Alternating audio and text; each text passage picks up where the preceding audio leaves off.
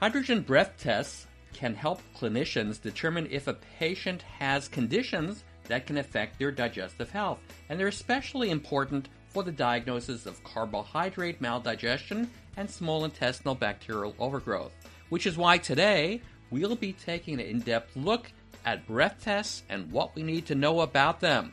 Welcome to GI Insights on ReachMD. I'm your host, Dr. Peter Buck, and joining me today is Dr. Mark Pimentel, who's a professor of medicine at the David Geffen School of Medicine at the UCLA and associate professor at Cedars-Sinai Medical Center.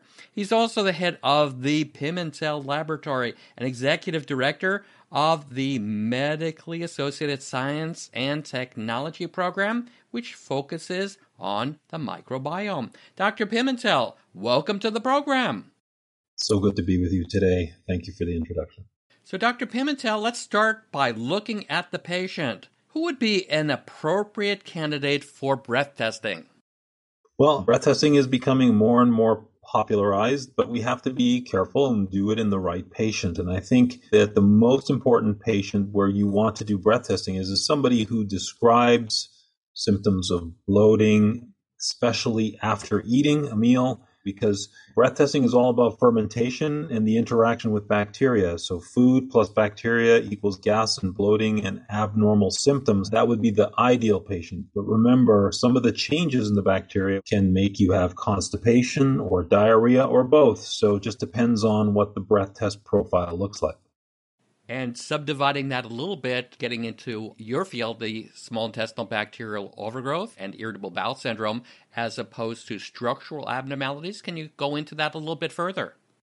Yeah, the developments in terms of the relationship between bacterial overgrowth and IBS have really come a long way in the last few years. We could probably now confidently say, based on culture studies, not just breath testing, that about 60% of patients with IBS with diarrhea have SIBO, or small intestinal bacterial overgrowth. And then on the constipation side of IBS, we now know methane, which is a different type of overgrowth seen on breath test, can be found in constipation predominant IBS, probably in about 60% of cases there as well. So the relationship between these alterations in the gut microbiome that a breath test would be useful to find is about 60% of all of IBS. And let's get into a little bit of controversy. What's the correct dose of glucose for breath testing? So, I was part of the North American consensus, and consensus statements are not fact. They're opinion based on the literature from experts.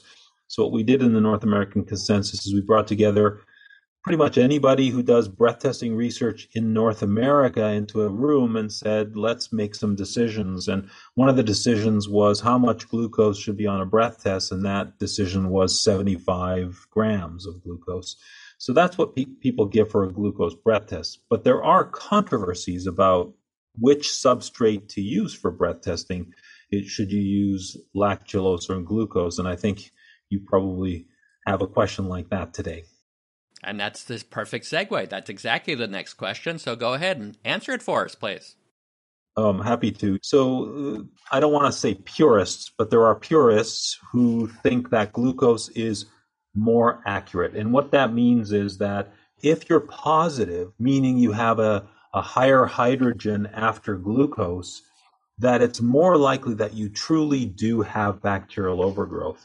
So let me take that apart a little bit. So glucose gets absorbed so quickly by the human that within 3 feet of the small bowel, you're done. The glucose is in your bloodstream. And so the problem with that is you still have another 12 feet of small bowel ahead of you where the glucose never was there. So you can have bacterial overgrowth further down and the glucose is just flat out going to miss it. Lactulose, which is a non-absorbed sugar, and that dose is 10 grams. When you drink that stuff is getting all the way through the small bowel, but it also gets to the colon. So you're going to sample and determine the bacteria and fermentation of the entire small bowel and the first part of the colon, potentially, depending upon how far you go. So critics say, well, lactulose breath test may show transit, because if you get to the colon, you got all this bacteria and all of a sudden you get a big spike.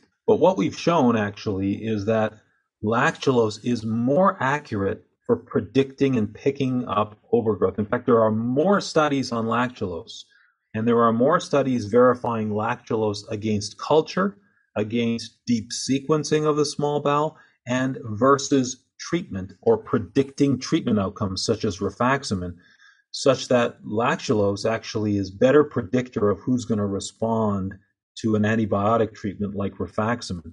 Rifaximin in and of itself, by itself, is probably treating an IBS bacterial overgrowth. We have some studies that have published to suggest that. But rifaximin works in about 44% of IBS patients in the clinical trial. But only 30% of IBS patients test positive on a glucose breath test. So I want you to think about being a patient. You do a glucose breath test, you're negative. But what if you're in the group between 30 and 44%? Now I'm not going to give you something that would be of amazing benefit to you. So even the data on treatment with rifaximin suggests if you do glucose, there are going to be some patients who miss out on treatment that would have benefited them. So my understanding of the entire literature on this is lactulose really is the preferred substance. The science backs that up. And talking about rifaximin, is there any data to suggest that rifaximin acts beyond an antibacterial? Well, again, the mechanism of action of rifaximin has been suggested to be multifactorial, but really it's an antibiotic. And what we've shown in the research is that it really gets the bacteria down in the small bowel, but really doesn't affect the colon bacteria. Again, suggesting that all the activity of rifaximin and all the benefits that rifaximin gives to IBS patients is that reduction, and specifically two organisms, E. coli and Klebsiella reductions in the small intestine of patients. So that's what we think is the most likely mechanism of action of rifaximin. Thank you. For those just tuning in, you're listening to GI Insights on ReachMD. I'm Dr. Peter Buck, and I'm speaking with Dr. Mark Pimentel about the use of breath testing for GI disorders. So, Dr. Pimentel, what are the limitations of using fructose or sucrose breath tests? So remember, breath testing can be used to determine carbohydrate malabsorption or maldigestion as well. But whether it's fructose, sucrose, or lactose, which traditionally had been used on breath testing, the problem is the way breath tests work is you drink a sugar, and if it reaches bacteria, then you didn't absorb the sugar well. That's in patients without overgrowth. But if you have bacterial overgrowth of the small bowel, the sugar is going to reach bacteria early, prematurely, and you're going to have a false positive result. So the challenge, and the North American Consensus, which is from 2018, addresses this very clearly. Yes, you can do a fructose breath test, and if you get a peak later, it could be fructose malabsorption. The same for sucrose, the same for lactose.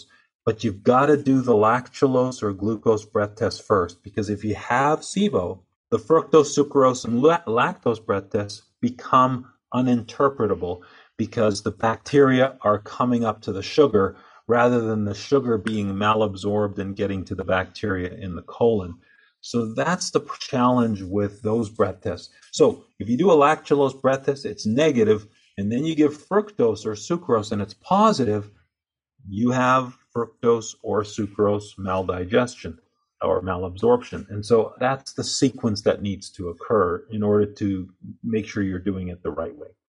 Thanks for that clarification. That was great. And if we look at this a little bit more broadly, what are the knowledge gaps regarding breath testing? Well, I think what we need to understand now in breath testing is that it's about hydrogen, which is a predictor of overgrowth. It's about detecting methane, which is very clearly now from dozens of studies that methane causes, not only predicts constipation, because the methane gas actually slows transit in the gut. And the third gas, which is now a new breath test that measures all three gases, is that hydrogen sulfide on breath test predicts and or causes diarrhea and urgency and abdominal pain. So we're actually principally doing 3 gas breath tests now in our center for this reason, and this is expanding around the U.S. It's commercially available now. And so what's happening with breath testing is now we're starting to understand the full picture, because hydrogen doesn't correlate with symptoms very well, even if it correlates with overgrowth, because hydrogen is used to make methane and used to make hydrogen sulfide. And so if you have those other two gases and you're not measuring them, you have no idea what's happening because the hydrogen is being used up, and so it can affect the hydrogen levels. So bottom line is, you're going to do breath testing. If you can, you should do all three gases. Thank you. And before we conclude, Dr. Pimentel, what are any other thoughts that you'd like to share with our audience today? I think it's ironic or interesting, I guess is a better way to put it, that breath testing emerged in the 1970s, and it wasn't until the 2000s and the emergence of this blossom of the microbiome and all the technologies to study the microbiome that we began to fully understand breath testing. And now with microbiome research, sequencing, new ways of culturing organisms of the gut, we now understand what the breath test is telling us more than we ever have. But the sense of optimism from that is, now that we know that, new treatments will come that will better handle these patients with these multiple illnesses and conditions and symptoms. So there's only optimism to look forward to in the future. Thank you. Well, this has been a great discussion on the importance of using breath testing in our GI patients. And I want to thank my guest, Dr. Mark Pimentel, for sharing his insights. Dr. Pimentel, it's been wonderful speaking with you today. Thank you very much. For ReachMD, I'm Dr. Peter Buck. To access this and other episodes in this series, visit reachmd.com/GI Insights. We can be part of the knowledge. Thanks for listening, and see you next time.